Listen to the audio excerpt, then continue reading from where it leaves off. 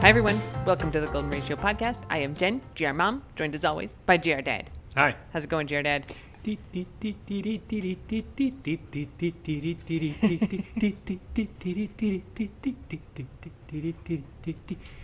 It's the hustle. I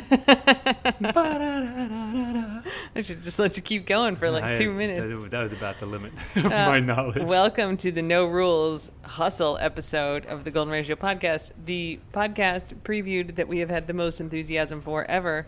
That song's The Hustle, by the way. It's an old song. That song is older than me. Yeah. Yeah. Let's talk about the hustle, my broke friends. Brokey broke. Yeah. So GR Dad and I were talking last night, like, GR Dad's like, I was really raised to sort of be frugal and, not spend a lot of money. And I'm like, the hustle has nothing to do with that. Like, the hustle is independent of how much money you have and how frugal you are. Some people just like the hustle. They just like to find the ways to bring in the extra cash, whether they need it or not. Yeah, I don't think the hustle is a German thing. I think there you like, everyone's in their lane and you make money in your job. And that's about it. The hustle the question would be like, but that's not your job.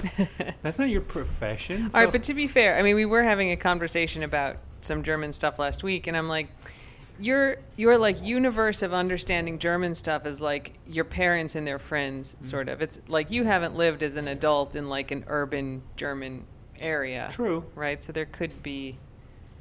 Well, look, I don't know either. So, German listeners, please let me know after this podcast if the hustle is a thing in Germany. Yeah. All right. Is that Vink or Hops? That is Venk being chomped upon and Guac doing the chomping. Yeah, they seem to enjoy it. It's disturbing and I'm not looking. Okay. Yes. No. GR Dad is also wearing sunglasses while we podcast because his chair faces the ocean, which is very nice, except it's sunset, so we don't have any blinds. The sun is right in his face. We only need blinds for like 20 minutes a day. 20 minutes a day. And blinds are ugly and stupid, and no one can see us through that window because it looks at the ocean. So I'm wearing indoor sunglasses, which is very key. You look super cool. Hey, man.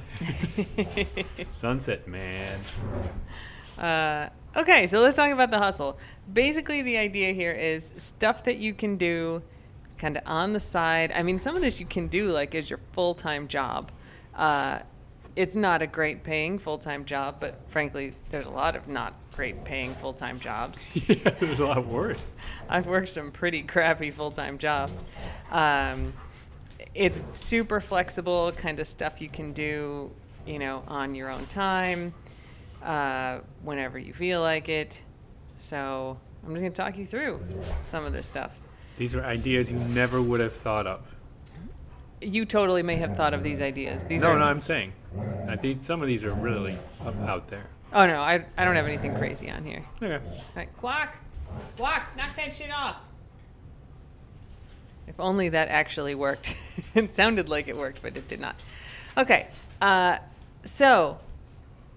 There's a bunch, so some of this stuff, I definitely had the hustle when I was younger and there weren't a lot of online opportunities, but now there's a ton of online opportunities. So here are some, and the applicability of these will vary depending on your skill level. Okay, so text broker. Make the internet worse for people, but earn money. This is what I was thinking of. I never would have thought of this as a thing. So Text Broker is basically a site where you write text for web pages and you get paid by the word. It's mostly like search engine optimization stuff. So they'll give you like, you need to write an article about this brand of like mushroom extract capsules that you can buy. And in the article, you need to use the phrase like mushroom extract between 3 to 5 times, and you can't use it more than that, you can't use it less, and you have to use this phrase this many times, and it has a thing where like you type your text into the box and it counts how many times you use the phrases, and the idea is that you work them into the text in a way that sounds sort of legit, and those go up as articles on the web, which is that totally meaningless filler content that you run into when you're looking for legit stuff. Capitalism, man, but you're in the system, So the way that you get in here, you just go to textbroker.com. I have done this. I have paid for vacations from stuff I've done for TextBroker. You submit a writing sample, check that thing a billion times before you send it. Every comma should be perfect. Obviously check your spelling and grammar, but like they have those comma crazed grammar people who read your essays, and you get scored to write at a different level. So I think there's like levels 1 through 5 of writing skill, and you get paid a lot more if you're writing at the higher levels. But the level that you get put at depends on the quality of that initial writing sample that you send, and you will get downgraded if you have one missing comma, which means the difference of like 1 to 2 cents per word, which is a lot. You know, when you're writing a 100-word essay, it's a couple bucks. The size of the assignments there really varies. There are some that are 50 words, right? It's sort of like write basically a tweet or a little summary for this. There's some that are 2,000 words, which is, you know, I'm not super loquacious, so those were kind of hard for me. There's a lot of stuff in the middle. Most of the time you're writing kind of blog posty stuff for people who want to sell things, and they're going to put in all the links and the products, and you just write the text. So it's the kind of thing where it's like you can go in and they have the articles divided by category. So I did a bunch of like real estate ones. I did something for a realtor in Franklin County, Tennessee, which is like where Nashville is.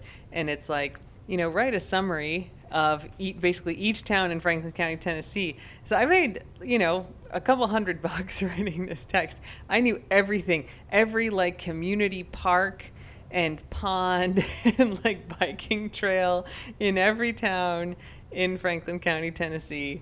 That's what I was thinking of. It was like you did this over a week or so.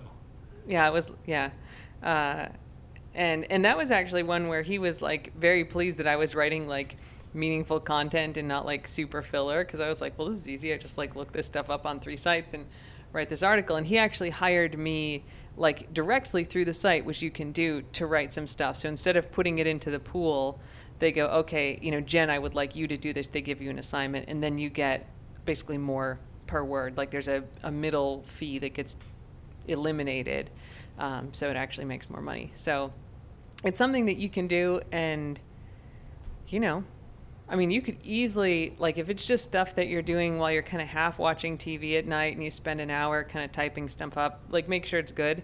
But you can make $50 a week easy without a lot of effort, just as a real sideways thing. And if you put a ton of time into it, you can make more. And I have friends that have done stuff on there too. So I don't really do that now because just the opportunities that I have for other side stuff now is, you know, pay better. But that, you know, I was doing that even after grad school, like when I didn't have a ton of side stuff to do, doing that.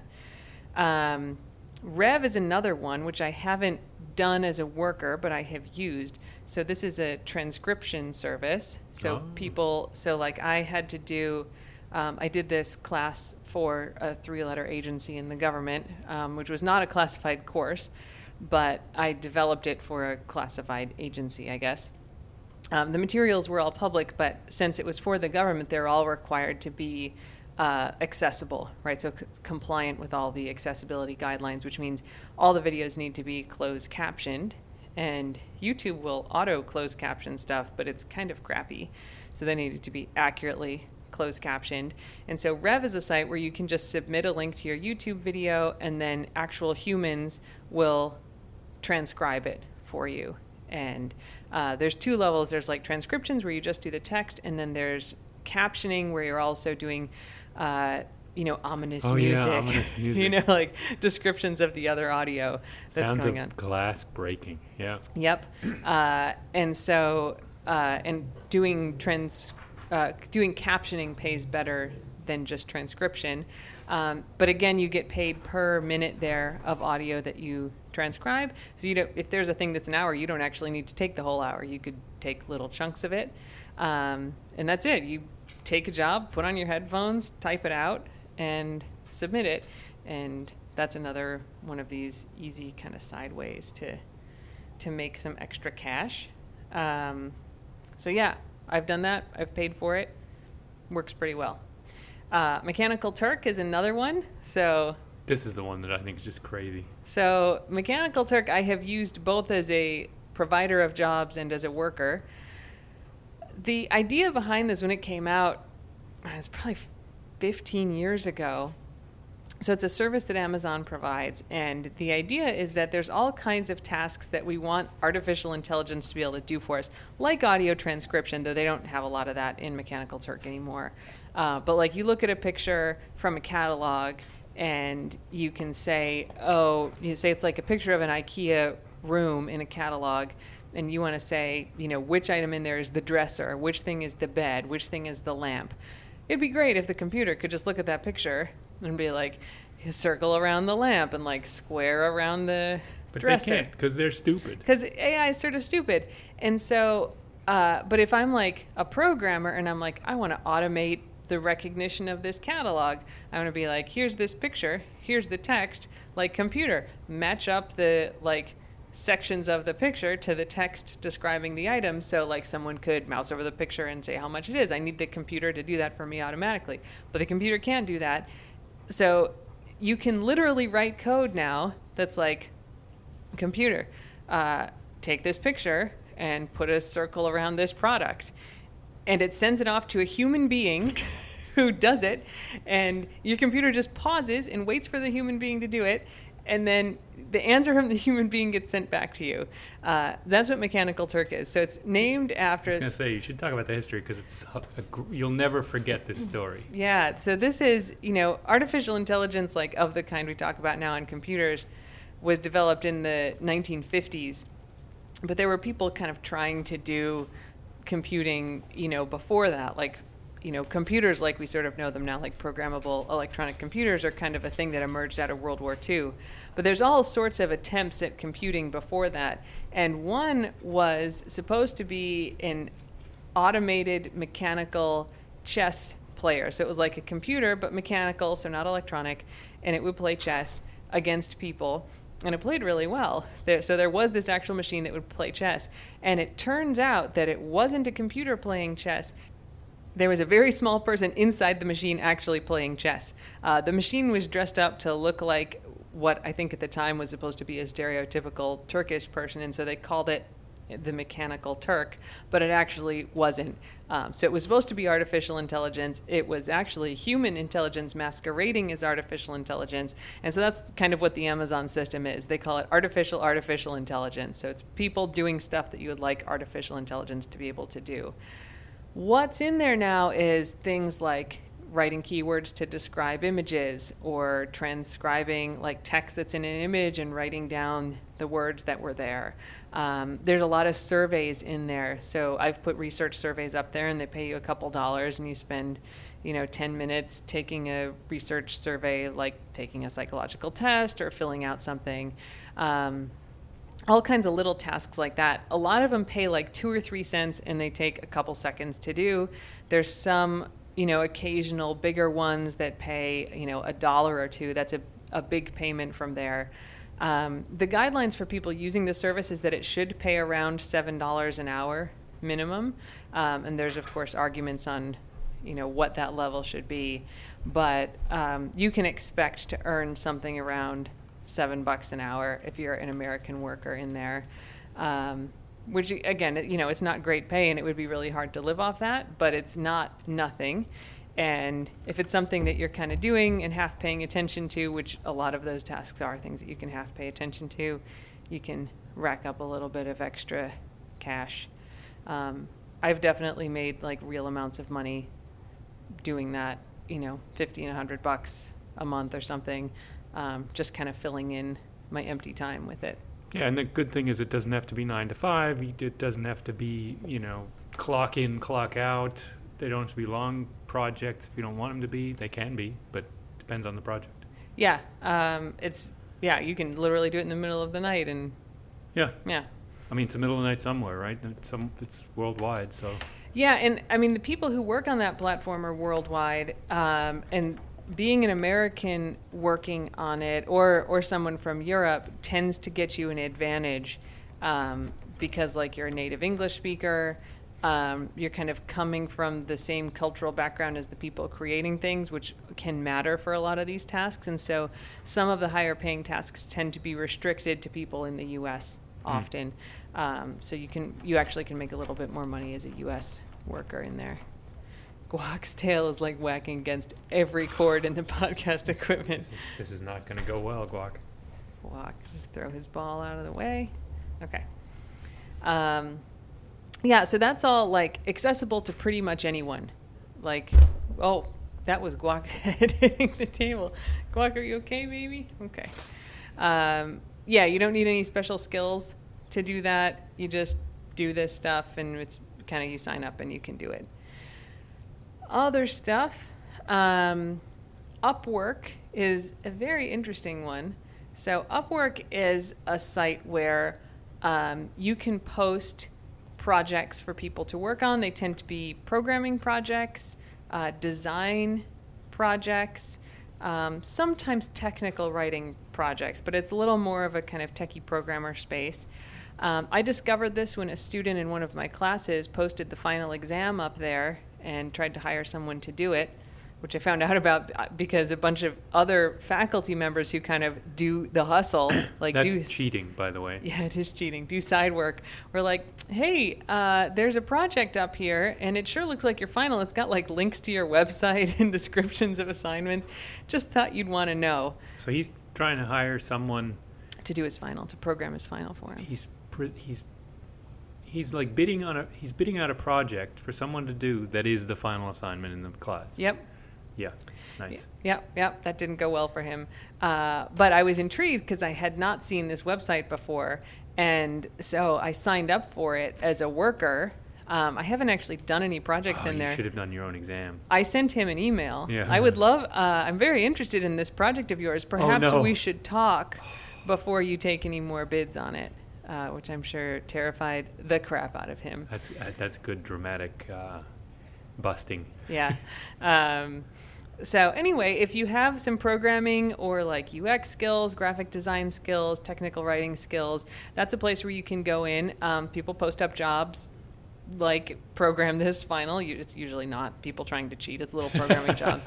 I've actually posted one in there that I haven't carried all the way through, but like I want someone to program a browser extension for a research project of mine, and it's like I technically could do it, but it would take me a long time to like remember. People who do it regularly would be able to do it a lot faster. So I've posted that job in there. I got some bids for it, and I just kind of haven't finished it. But yeah, you kind of set like what your rate is. You put in, you build a little portfolio, and you bid on projects, and you can do them. So it's sort of a freelance way to do work. Some of them are, really big projects that would take you a month, and some of them are, little projects that'll pay you $50 and you turn them out in an hour. So if you have those sort of technical skills, Upwork is a place that you can look for that. Thumbtack is another one. Thumbtack kind of has everything. So if you do like logo illustration, graphic design, kind of crafty work of any kind, like if you could open an Etsy shop, the stuff you would sell on Etsy is a thing you could put up on Thumbtack. So it's actually where I discovered Joni, who is the person who does all the cartoon illustrations of the dogs that are in our like shops, and it's like in our main logo, like those cute cartoon versions of the dogs. I had put a thing up on Thumbtack, I think, that was like, I need someone to do dog illustrations, for this website, and found her, and yeah, pay her. I just pay her per dog that she does an illustration per of. Dog. I mean, now, I don't go through the site now because per picture or per dog? Because per picture is a good deal for us. Yeah, per dog. So a picture of all our dogs is 6 dogs. Well, she does Guac. And one at a time. Brody, one dog at a time, and then like I kind of put them together. Okay. But yeah, logo design is up there. I have a Mel Fisher Emerald. So Mel Fisher's the guy who discovered, like, I think we've talked about him on the podcast. He's a treasure hunter. And he found a, Spanish ship with gold and gems and whatever here in the Keys. And so I have a tiny raw emerald that was found on one of the Mel Fisher shipwrecks, and I wanted to get it set into a piece of jewelry. And I thought, it'd be good to have like a silver lobster that's got like a little thing to hold this weird shaped, unpolished emerald. And so I found someone on Thumbtack who like does silver jewelry basically, and she cast this thing for me. So I kind of paid the cost of the silver and paid the cost of her design work. And where are you going, Jared? Oh, CB was outside and went for a swim. So yeah, so Thumbtack is a site where if you've got some of those kinds of skills, like you're doing more kind of custom stuff, you know, making jewelry, doing graphic design, a little more artsy, you can do things that way. And then some stuff that we kind of use for the golden ratio. When I was in like grad school and very early after grad school, I'm not a great graphic designer, but I have a good time doing some of it. And I was designing stuff for Cafe Press, which at the time was like one of the kind of the only big on-demand printer. So the way these work is that you basically just upload a design. This is how all of our golden ratio merch works. I upload the design, and then this company like puts the design on a million different products. You can come and buy one of those products. They print it, they ship it, they charge your credit card, they handle it, and I just get, you know, a percentage or like a fixed dollar amount. So if you buy a t-shirt, whatever, you buy it for $20 and I get like $4 out of that, and they keep the rest.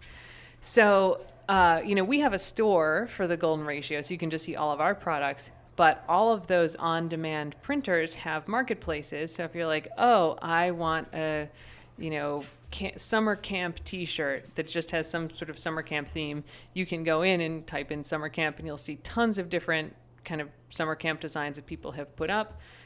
Some for specific camps, some that are sort of generic. You want a picture of a shark, there's like 500 shark designs that you can see up there. And I was making like almost enough money to pay my mortgage for a while, because I was just like regularly uploading stuff to those sites of designs that I did. If you want to do it where like you're making a decent amount of money, you're kind of following along with trends. So like Cafe Press had a thing, back when I was doing a lot of this, where they would partner with new movies that would come out, and so you'd get the right to use like the name. Brody's making a lot of noise back there. He's excited. So you would get permission to use the name of these movies, where like normally you can't do that, right? Because it's trademarked, copyrighted, protected. Right. Your designs would get taken down. But if they partner with Cafe Press, it's like, okay, so Cafe Press gets a license. You can make a design that goes up on Cafe Press for the movie, and then people who are looking for kind of quirky, interesting designs for this new movie that's coming out come to Cafe Press. Cafe Press has a deal with whoever the people are, and then you're allowed to use the names and the trademark. So like, I don't know if they've done it with Star Wars, but you can imagine like normally you can't just make your own Star Wars shirt because they have protection over that. But you could use the Star Wars logo and the Star Wars characters and text and whatever, and get permission to do that. So if you want to make a decent amount of money in that, it requires kind of following along with trends and memes, like what are people going to be looking for, and making sure you've got those designs. And that's sort of why I stopped doing it so much. It was just a lot of work to kind of keep up with it. But yeah, so Redbubble is a great one now. So we have like all of our stickers are printed there, and they print on tons of different products, pretty much everything, mugs and t-shirts and bath mats and coffee mugs, yeah. Coffee mugs, masks now. Yeah. So that's a really nice one. They do good international shipping too. And then we use Spreadshirt, which prints on pretty much everything also. They don't do stickers, or they haven't done stickers before, which is why we're kind of in two places. And it's really easy. I mean, you just upload the design, you check how it looks and kind of size it right for all the products. The pricing is all fixed now, so it's just like t-shirts cost people this much and you get this many dollars per t-shirt. Like you can't adjust it. And yeah, that's it. It's a lot easier than when I was young. You had to like buy the t-shirts, go to the graphic design shop, get the screen printing done of how many t-shirts you had to do, and then you had a pile of t-shirts you had to sell. Yeah. You don't have to do that anymore. This is on demand, and you don't need to have the t-shirt shop anymore. They'll do it. For sure. It's way easier because like if you get something bad or if it doesn't fit, like I don't have to deal with you returning stuff and keeping stock and shipping things. Keeping stock is the big thing, yeah. And I mean, you guys have seen like the metals we handle here, right? We have the Golden Ratio shipping factory, and that's why if there's a problem, Wait, like that's you. It's me. If your metal gets lost in the mail, I go, yes, I'll ship you another one, and then like a week or so later, I remember to ship the other one because it's just like, man, I got a lot to do. It just stays in your car for a while usually. I mean, there's all kinds. I think I've got like 3 right now that I've promised people, and I just need to ship them. So yeah, it's much easier to just have it done, through these places that handle all the transactions, and you just get your $4, and they take if there's returns and stuff, they do it like that. So Redbubble has been great. Spreadshirt has been great, and there's a bunch of them out there. Teespring is another one, and some of them work in slightly different ways. But yeah, if you want to do that, that's good. We also do, like in Golden Ratio land, we do a calendar. And basically calendars just sell around Christmas. So if you wanted to do a calendar of something, 12-month calendar, you would want to put that up in like October. We use a place called Lulu.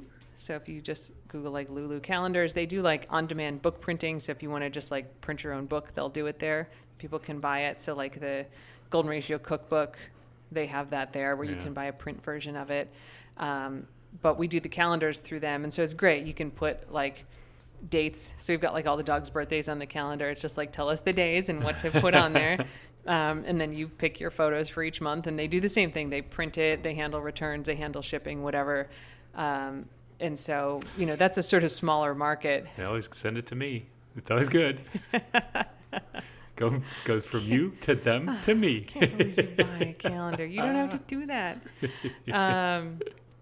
But yeah, so that, you're not going to make a ton of money selling calendars probably, but you could, and they do have a calendar marketplace. So, some people go there specifically looking for them. And so if you take pictures of some great themed thing, or even if you just like want to do a thing for your family and, have them all be able to buy their own calendars, like that's a place that'll do it.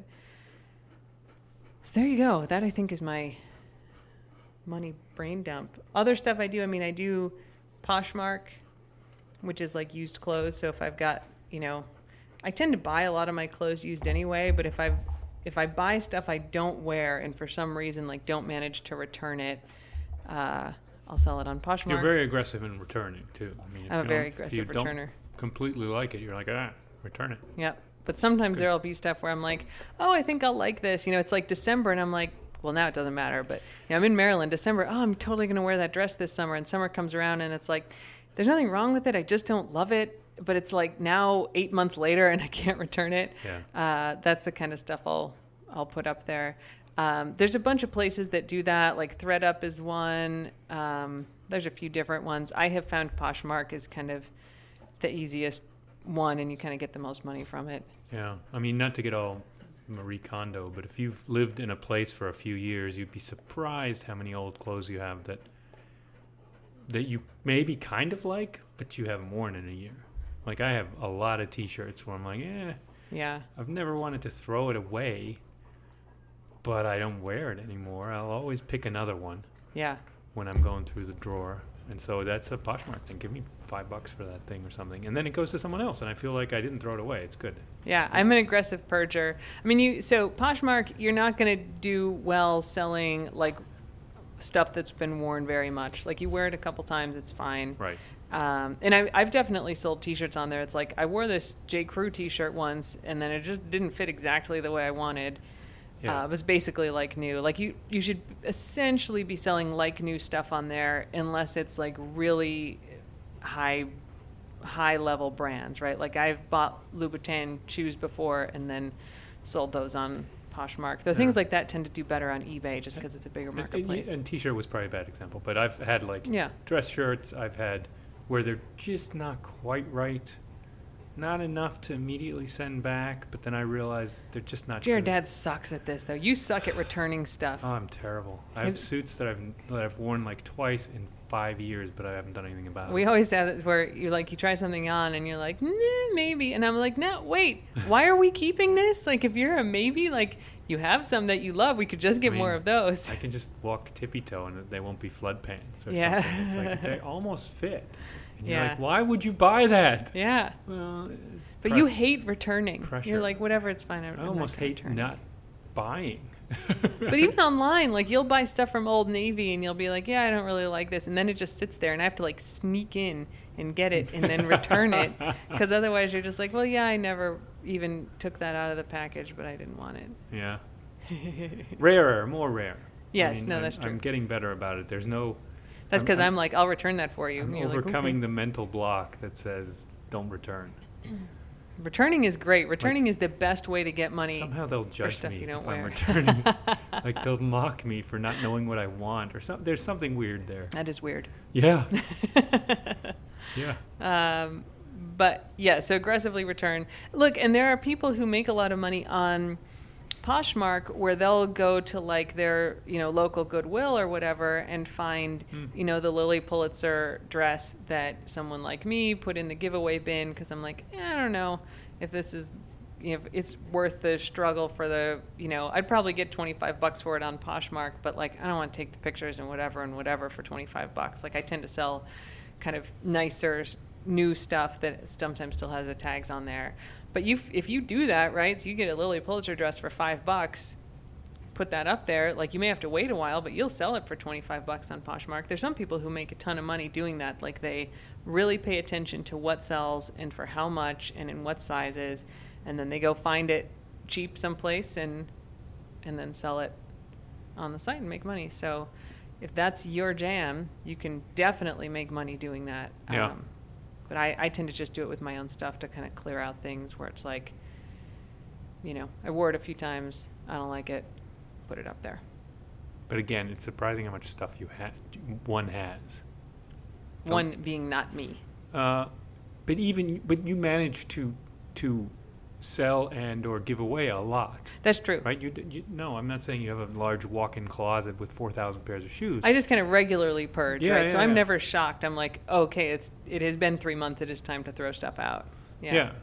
But you you don't accumulate, you don't hoard, but you definitely Stuff comes. get rid of stuff. And I tend to hoard, sort of. So it's even more so. You keep more stuff. Yeah.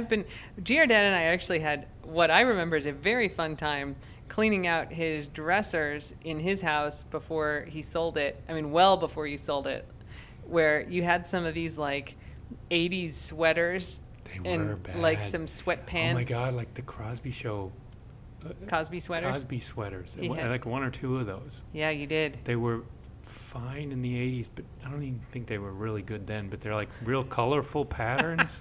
You had that terrible nubby oatmeal colored sweater. I You wore thought that was once. the bomb. That was like silk or something. He wore this nubbly oatmeal colored sweater like Yeah. under a sport coat to work once, and I was Yeah. like, what are you doing? What is this sweater that you're wearing? And you're like, I'm like, no, you Dude. can never wear this sweater again. I wore a turtleneck with a sport coat. You've told this, I don't want to hear That is about such a look, man. I see that now in movies, and I'm like, ooh, why did I do that? it. Yeah. Plus, this may be revealing too much, so I can delete it if you want me to. Huh. Giordad thinks he has a small neck. Giordad has a perfectly proportioned neck. I mean, it is. I have selective body dysmorphia, and it's my neck. It's just the neck. Your neck looks great. It is exactly the right size for your body. No. There's nothing weird about your neck, but he's always like, my neck looks small. Like a turtleneck, if there's anything that's going to distort the way your neck looks, Makes it look bigger. it does not make it look bigger. It gives you thickness. It does not. Thickness. This is probably high school. We had to wear suit coats. We had to wear as a uniform. We had to wear ties or turtlenecks, but definitely suit coats. So in the wintertime, you get around wearing a tie by wearing a turtleneck. It didn't look good then either, but at least there was a method to it. So I think that kind of stuck. I kind of liked turtlenecks for a while. Well, I think there were probably some in there, but I remember like coming to your house once. I mean, this was this may have even been before we got married, and going like, what do you have in this dresser? And I was like, oh no, oh no, what? We got to get rid of all this stuff. You can't wear this. There's some good stuff in there. There's like an old football jersey that looks good with like football pads, but otherwise looks really stupid. Has like the big shoulders for pads. I mean, and then you had these suits that you had bought probably like when you first started working as a lawyer, and they were so worn out that your mom had like holes in the butt, and your mom had like stitched them up. So there's like a little patch on this suit that a lawyer, a high-powered senior attorney, is wearing, and I was like, you can't. I wasn't that senior. It doesn't matter. It doesn't matter. I don't want to be represented by some dude. It was bad. It was old man style. It was like where my wallet was worn through. Yeah. It was bad. Yeah. So it was. That was a great day where I'm like, bring up the contractor bags. We're giving away a whole bunch of stuff. Oh, dude. When I was a young lawyer at a law firm, right? So I was actually making money for the first time, and they had this tailor who would come around and visit you in your office, like ambush you in your office and like come in and bring sample swatches of material and start measuring you and be like, and you'll just buy these suits, and then you'd rack up 3 or 4 suits, thousands of dollars worth of suits, and then he'd come in one day and bring them, and you had to like try them on in the conference room. It was really weird. I would have been like, nope. Yeah. Nope. But it was probably the only way to get me to buy a suit at the time. There's no way I would have gone to like Nordstrom and been like, I'm gonna buy a suit. So, there were some solid blue and gray ones, and then there were some shady ones. Oh, that olive one was very bad. So where the guy talked me into an olive suit. That thing was hideous. It wasn't even tan. It was olive. It was so gross. And then they got him to buy this, like, gold. That's where the nubby sweater came from, too. Oh, it was so bad. That tie. Ingo had this tie for a while that I think... I think you said you got it with that olive suit, and it was kind of gold colored with like olive flecks, like some kind of weird pattern. In there or something, yes, it did sort of. It was the ugliest tie I have ever seen. I thought it went with blue. It did not. and you were wearing it for a while, and I'm like, this is an ugly tie. And you're like, no, I got that tie for this thing. And I'm like, this tie is, you can't wear this tie anymore. And so at one point I found the tie. You weren't at my house, and I was like, I'm throwing the tie away. Like, sorry, it's going out. Like, and you were like, fine. I don't think I missed it. You didn't. And can we talk about the quality of ties that have entered your life? They're much better since you started buying them. You are an extremely attractive man. Yes, you look glad you think damn fine in a suit and tie. Glad you think so. Damn fine. And you are a both young man and a very youthful looking man. And you should not be dressed like an old man. You should be as stylish as your body will support, and your body will support a lot of style, my baby. I don't want to look at photos and cringe. That's true. Yeah, and you don't now. Now it's like, man, that guy looks good. Anyway, Damn, selling old clothes can also make you money, but also is very freeing. Yes, it is. And look, if you can't sell them, throw that shit out, and you're going to feel better. Yeah, even that's not exactly a hustle, but makes you feel better. Look, yes, it's not a hustle to like buy your clothes used, but like seriously, if you haven't looked at Poshmark or ThredUp, like it's worth checking them out. Because like I can afford to buy all of my clothes new, but like I think I said this on last podcast. Getting like deals. I mean, my running skirts, I buy them new with tags on Poshmark, and they're like a quarter of what they are to buy new. And sometimes it's like, oh, that pattern's cool, and I can't get that anymore. Like, why would I not do that? Yeah, that's a totally. There's no downside. When new stuff comes out, when like, here's this month's Kate Spade designs, and I see something I want, I absolutely just buy it. Like, I can afford to do that. If I'm like, I love it, I want it, I buy it. Right. But I go on Poshmark all the time and find stuff that's like, oh, that came out 8 years ago. Somebody bought it and never wore it. It's new with the tag. It's my size. It's exactly what I like. Great. Like, I will totally buy that stuff. Yeah. I have a pretty small wardrobe, but I love everything in it. And a lot of it is because, like, I can find exactly the right thing, even if it's from 5 years ago, by doing that. So it's, and you could get some, and I mean, this is not what I look for, but, like, if you're really on a budget, which I was for a big portion of my life, didn't have a lot of money to spend on clothes, you can get some really nice stuff very, very cheap. I mean, you can get dresses that would cost, like, $200 new for, like, $15. on Poshmark if you really follow it. There's no downside. No, it's all good. No. So there you go. There's episode 1 of The Hustle. I'll probably come up with more stuff later and we'll fit those in. But hopefully that'll get some of you some extra dollar bills. This is all updated. I think when I was in college, the hustle this is pre-internet, stuffing envelopes.